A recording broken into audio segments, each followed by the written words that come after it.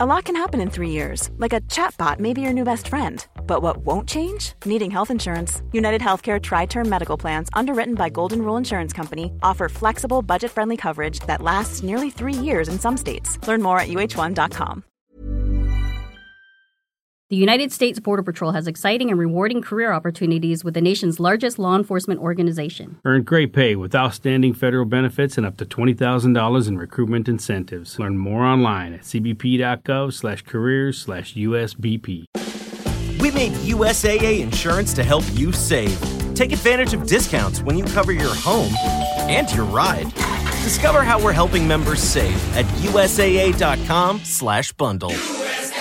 Restrictions apply.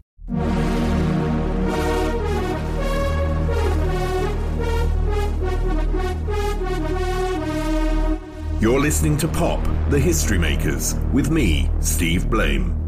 Jonas Åkerlund is one of the greatest music video directors of the modern era.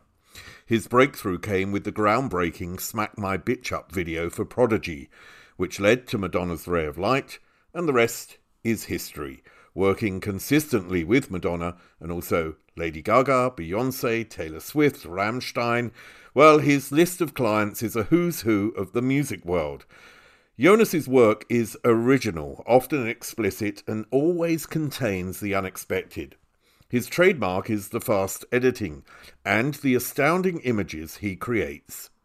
His first feature was Spun in 2002, a black comedy crime drama about a group of people involved in a methamphetamine drug ring. Since then, he's made a number of movies, which includes the brilliant Lords of Chaos, which he co-wrote, and Polar for Netflix, which stars Mads Mikkelsen. He grew up in Sweden on a diet of MTV and currently lives in LA with his wife, the fashion activist and costume designer B. Åkerlund, who he met during the filming of Spun.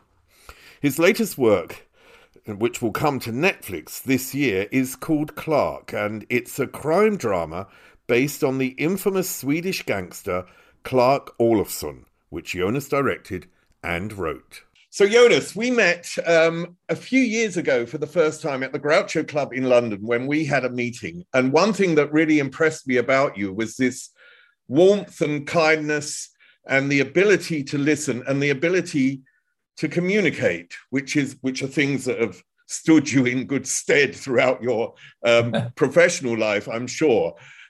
You're obviously known as someone who's deep into pop culture, but I'm just wondering, as a child growing up in Sweden, what sort of family did you have when you were a young child, and what was your introduction to popular culture? Did you have any at that point? Thanks for the kind words, for starters. And, I kind of grew up like middle class, divorced parents. My mom went into some sort of party years when my parents split up, and I was surrounded by music always. And I had a sister who was a couple of years older, who basically introduced me to especially English music, like a lot of music. So I was always surrounded by music.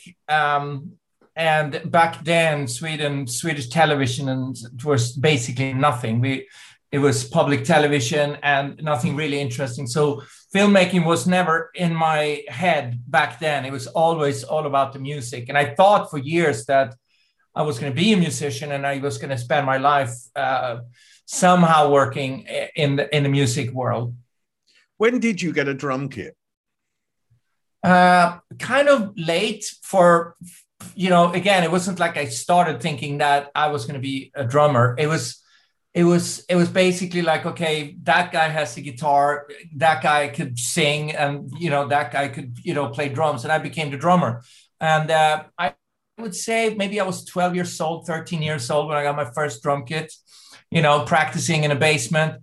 We lived in houses, and every house basically had an instrument in the basement. So it was a lot of music. Wherever you went, we formed new bands like every week, basically. So you didn't really disturb your mother by playing the drums, or she wasn't irritated by you wanting a drum kit or anything at that point? Well, moms in general from that era had a lot of patience, and it was actually fine. And like I said, my mom had like a lot of parties back then, so a lot of her friends came down playing as well. So yeah, and also there was one thing. I'm not sure why, but Sweden was very attractive for all the touring bands. So a little later, we started to go and see shows. And the shows was like everybody just came through Sweden. For some reason, even though back then Sweden was a pretty small market, like all the major bands always came through Sweden. And the reason those big tours started there was because it was the first night. It was almost like a test night in a small market. And the second night is when they would be filmed. So I think that's interesting. You're also an MTV generation person. And I'm wondering, when you saw your first video or the first visual image that really impressed you and made an impact on you, when was that and what was it? Well, I mean, again, Swedish television was very behind. We were like the last country in the world to get commercial TV stations. So for us, it was like a lot of tapes rolling around, and Swedish public television always sent, you got to help me, Steve. There was this German show that came out on with live bands playing. That was like once a year or something like that. That had like a lot of impact, like a lot of bands playing. I would say this is probably early 80s. But then of course ABBA did like a lot of visual stuff that we knew about. But the idea of filming musicians and turn them into music videos came way later. I didn't really think about that until way later. And of course, as you know, American MTV came first. So before we even had European music videos, I travel a lot in America, and we started to check into the motels that actually had MTV so we can watch music videos. That's brilliant. You were in a band yourself when you were young. You said you were in different bands every week, but you were also in a death metal band in an early age. Yeah. What attracted you to that music, and what attracted you to that type of genre? Well, we were into rock and roll for sure, starting early with 70s bands. I basically started in the Alice Cooper, the Sweet, Slade, all the glam world. And then obviously Kiss came into my life, and a lot of English stuff like Thin Lizzy and Status Quo, like all those things were on my radar. But the one that always were my favorite band, and still up to this day, was always Black Sabbath. And when we started to play metal, the 80s kind of like glam scene was very big. And me and my friends, we were not really into that kind of, Sunset Strip type of metal. We were drawn to like the darker, kind of like more visual, we loved horror films and creating fantasy worlds. So that's kind of what it came from. And then me and my cousin met this guitarist who was Quarton, and we formed the band Bathory, and he was already way ahead of us in terms of writing his own songs, and also technically he was like a real musician. We were still just banging away, having fun. So it was kind of created out of a mix of us liking the dark stuff, like Black Sabbath, but also the punk scene was also big. So we wanted to play fast. And out of that came, you said death metal, but it's actually black metal that we were playing. So that out of that came black metal. And I didn't really realize back then that that was the beginning of something that still exists today.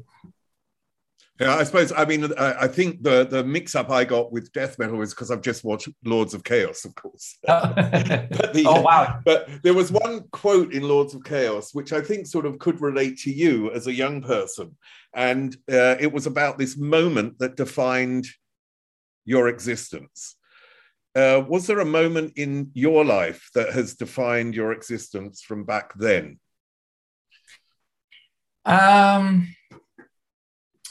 I think not. I wouldn't point to one moment, but it was definitely, for me, kind of like changing my career or whatever you want to call it. Back then, it was more like ideas. But for me to do military service in Sweden, kind of became the moment where I realized that music is probably not what I'm going to do.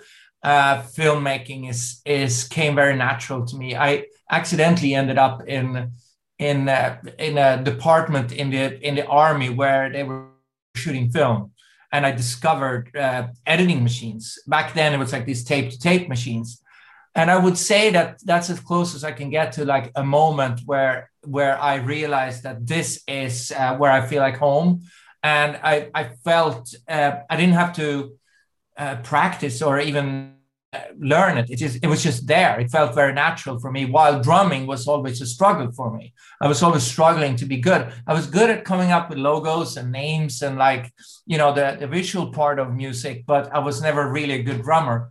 So film editing was probably the one moment that kind of set the tone for what I'm still trying to do, which is conquer editing and be the best editor I can. How did you act upon that moment then?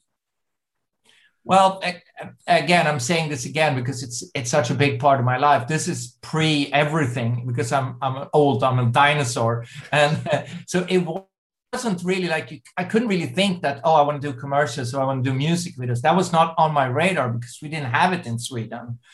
So it became like short films, and it became that there was this rumor that commercial TV was going to come. So I ended up in a company who were ahead of their times with commercials. So we started to make commercials, and by the time we got commercial TV in Sweden, we were like the ones that knew how to do it, and we were still very young. So commercial, that became like my life for years, actually. I mean, you said that the editing was the sort of the beginning. Did you have any actual education in making film? No, never.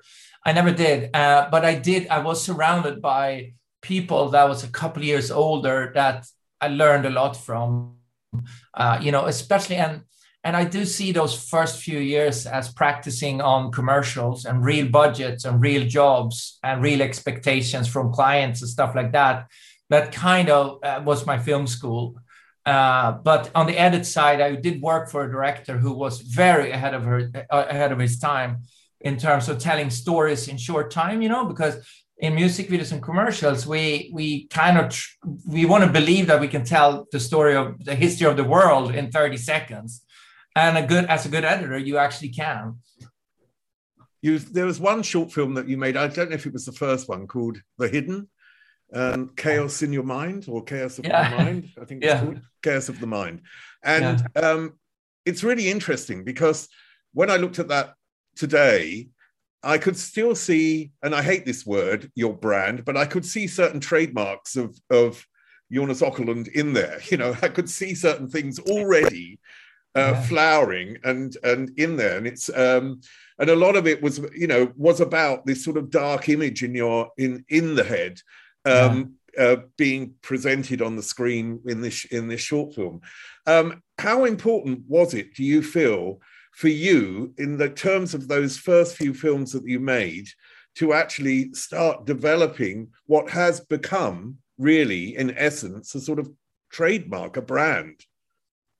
Yeah, well, I didn't know it back then, and it took me years before I understood what my strength was as a director and editor, because I always said to everybody, I don't really have a style because I could do so many different things. And I felt like all the directors that I looked up to had such a distinctive style and look, or whatever it was, like a tone or something. But I never felt like I did until way later in my life, where I realized that, it is editing and sound design that is kind of like my style, where you can recognize no matter what I do. It could be a commercial for Viagra, or it could be a feature movie. It's like I still try as a director to always have like a little bit of my fingerprint on the stuff I do. And I think it's and especially on The Hidden, that short film you saw, it's basically, it's well shot, of course, but it's really editing and sound design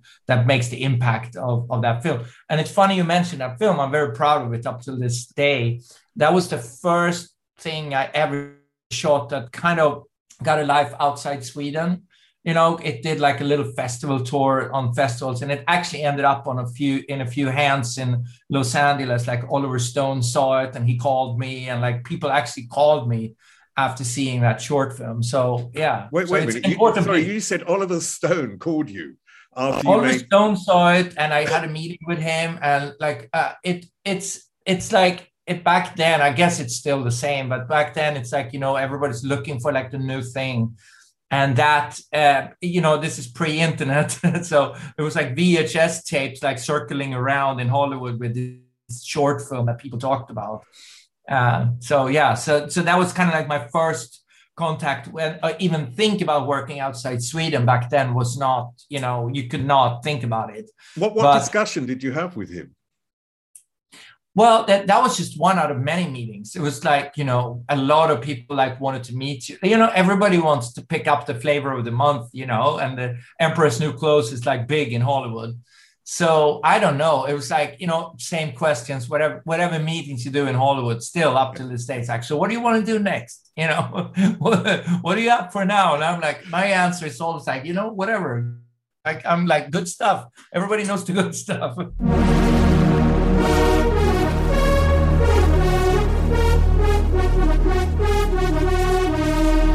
You're listening to Pop, the History Makers, with me, Steve Blame. I mean, it's amazing to me because that's a very early stage, and you have that sort of impact and people getting in touch with you, which sort of sets you up, in a sense, for failure because it's very quick. And your career has taken a long time to build. I mean, you've had massive steps along the way. But, you know, your career, you can see the building of your career over the years. And it seems funny in a way that this came out of the blue with the first ever short film. But then you've obviously, in Sweden, started to make more films. And one person you worked with immediately, I think, after that was Marie Fredriksson, who's the late singer of Roxette. And that was not with Roxette, was it? Was that with her solo at that point? Yeah, they were in the middle of, I guess it was almost like the height of the career for Roxette. She did this solo album. And I had done a few music videos in Sweden for local artists. And Marie approached me like very ahead of her time, if you think about it. We basically made a visual album. We basically made Lemonade.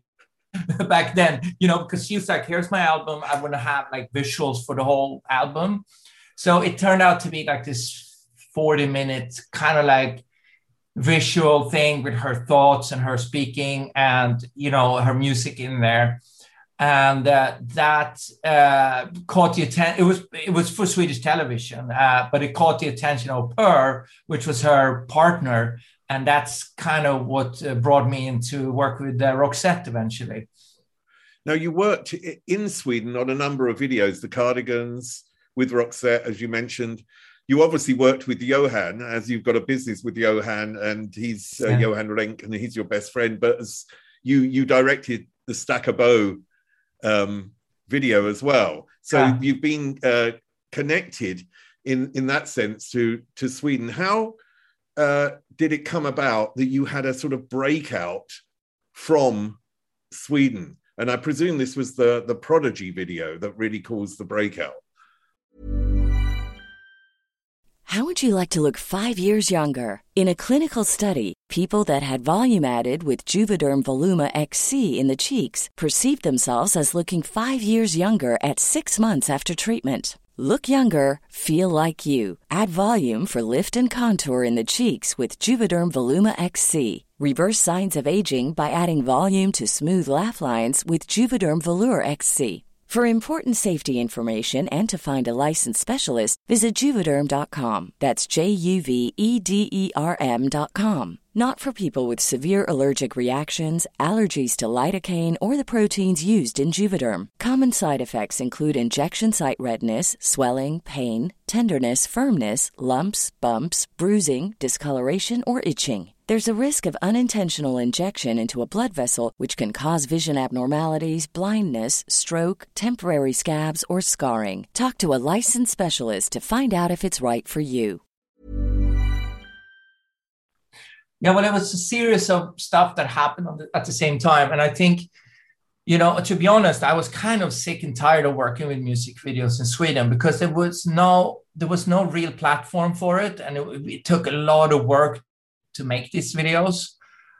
So I was just about, and this have happened a few times in my career when I'm just about to give up on music videos and then something happens. But it was, working with Roxette, I realized that all this hard work is actually spreading and people are actually seeing it.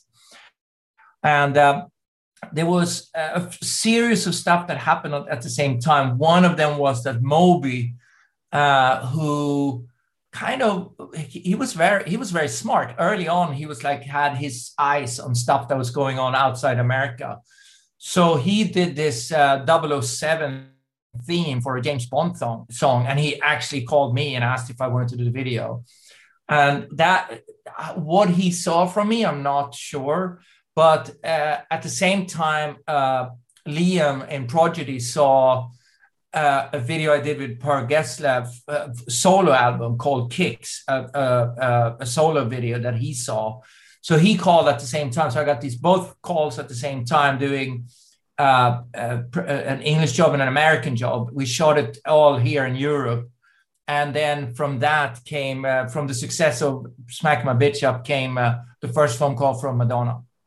Yeah, just to go back to Johan Renck, and I'll come through Liam Howlett and come up to Madonna, but to Johan, because you've been very close over the years, very good friends, and probably possibly your best friend, and also that you've worked so closely together. What have you contributed, do you think, to each other's professional lives? What have you been able to give Johan, and what has he given you in terms of your professional ability?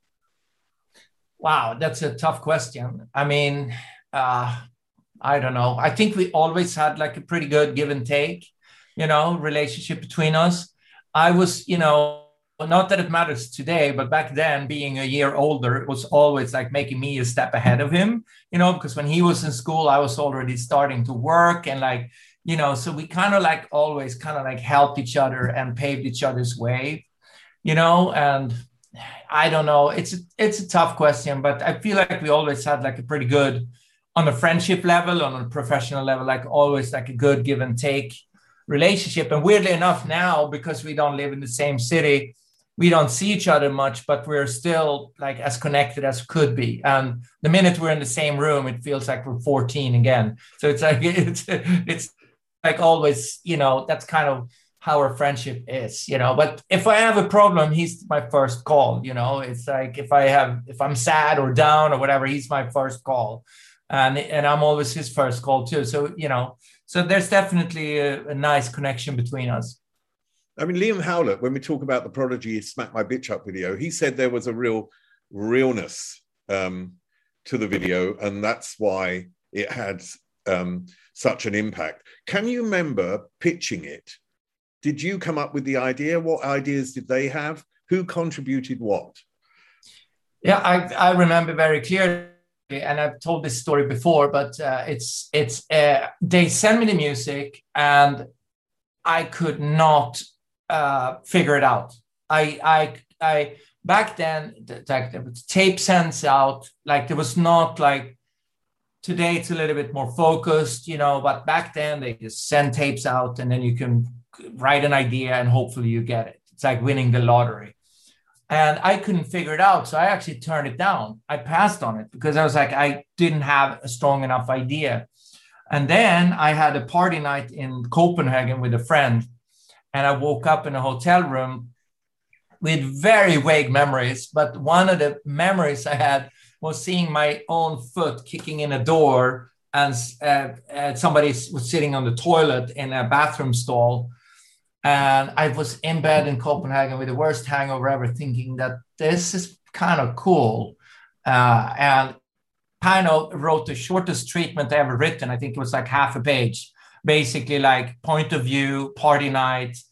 And at the end, there's a sex sequence where we look in the mirror and we see it's a woman. That was basically it. It was no visual treatment. There was nothing else. It was just that. And I only met Liam like once or twice in my whole life. We met, nobody showed up at the shoot, and I shot the video. And to be honest, they didn't like it. They pressured me to see an early cut.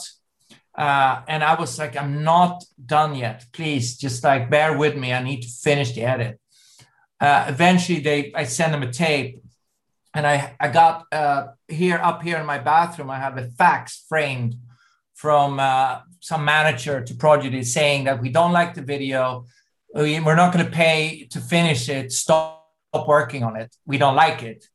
So I was crushed, and I thought, okay, that was my 30 seconds of working out of Sweden. So I finished the video without any client around. So what I did was I started to edit in the music. I started to add sound effects. I started to attack, and then I sent off a tape to Liam because I knew his address because I've been to his house in Essex. I had his address. So I sent off a tape with a note saying that whenever you have time, look at this. This is how I intended the video to be. And it took, a few weeks or so. And then I got the phone call. And he looked at it and he was like, okay, we love it. We're going to use it.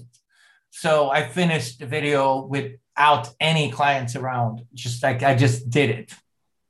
I remember seeing that video, and I can't remember if I was at MTV or in Germany at that point, but it was so impactful that everyone was just, taken aback. It was unbelievable.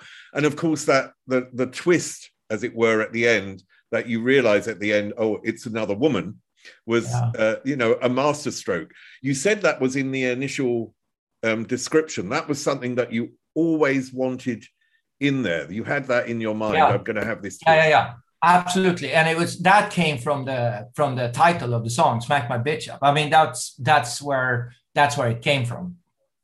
Yeah, I mean, it was an amazing video, and I can completely understand how that video had such an impact, and someone like Madonna would then contact you. How did she contact you, and what did she initially say? What was your initial contact?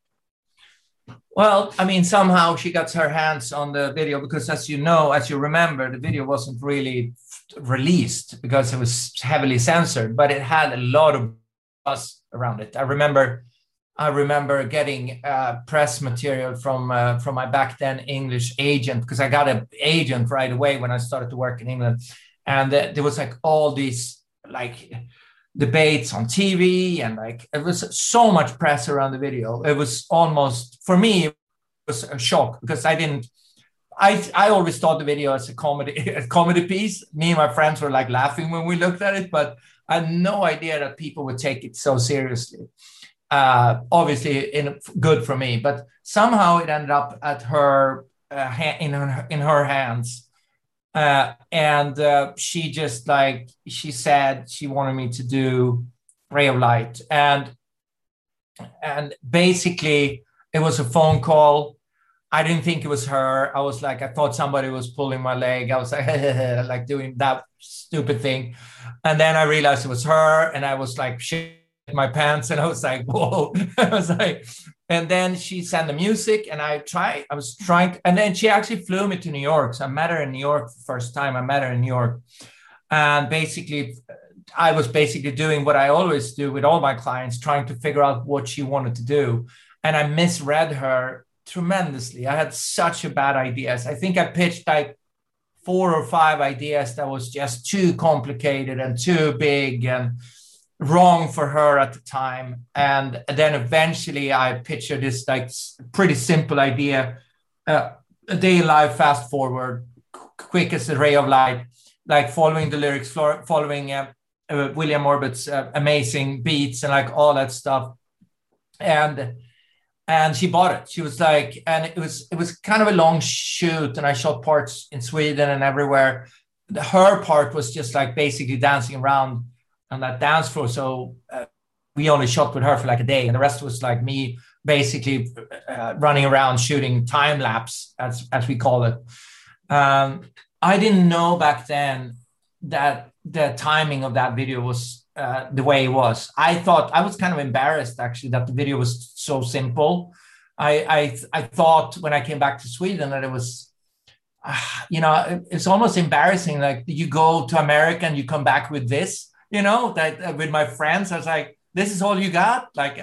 So I didn't realize then that, Madonna's time, where she was at the time, and William Orbit's amazing music and her Mario Testino's album cover and like all that, the package was amazing. And it must be one of the biggest comebacks ever, because right before that album, she was struggling.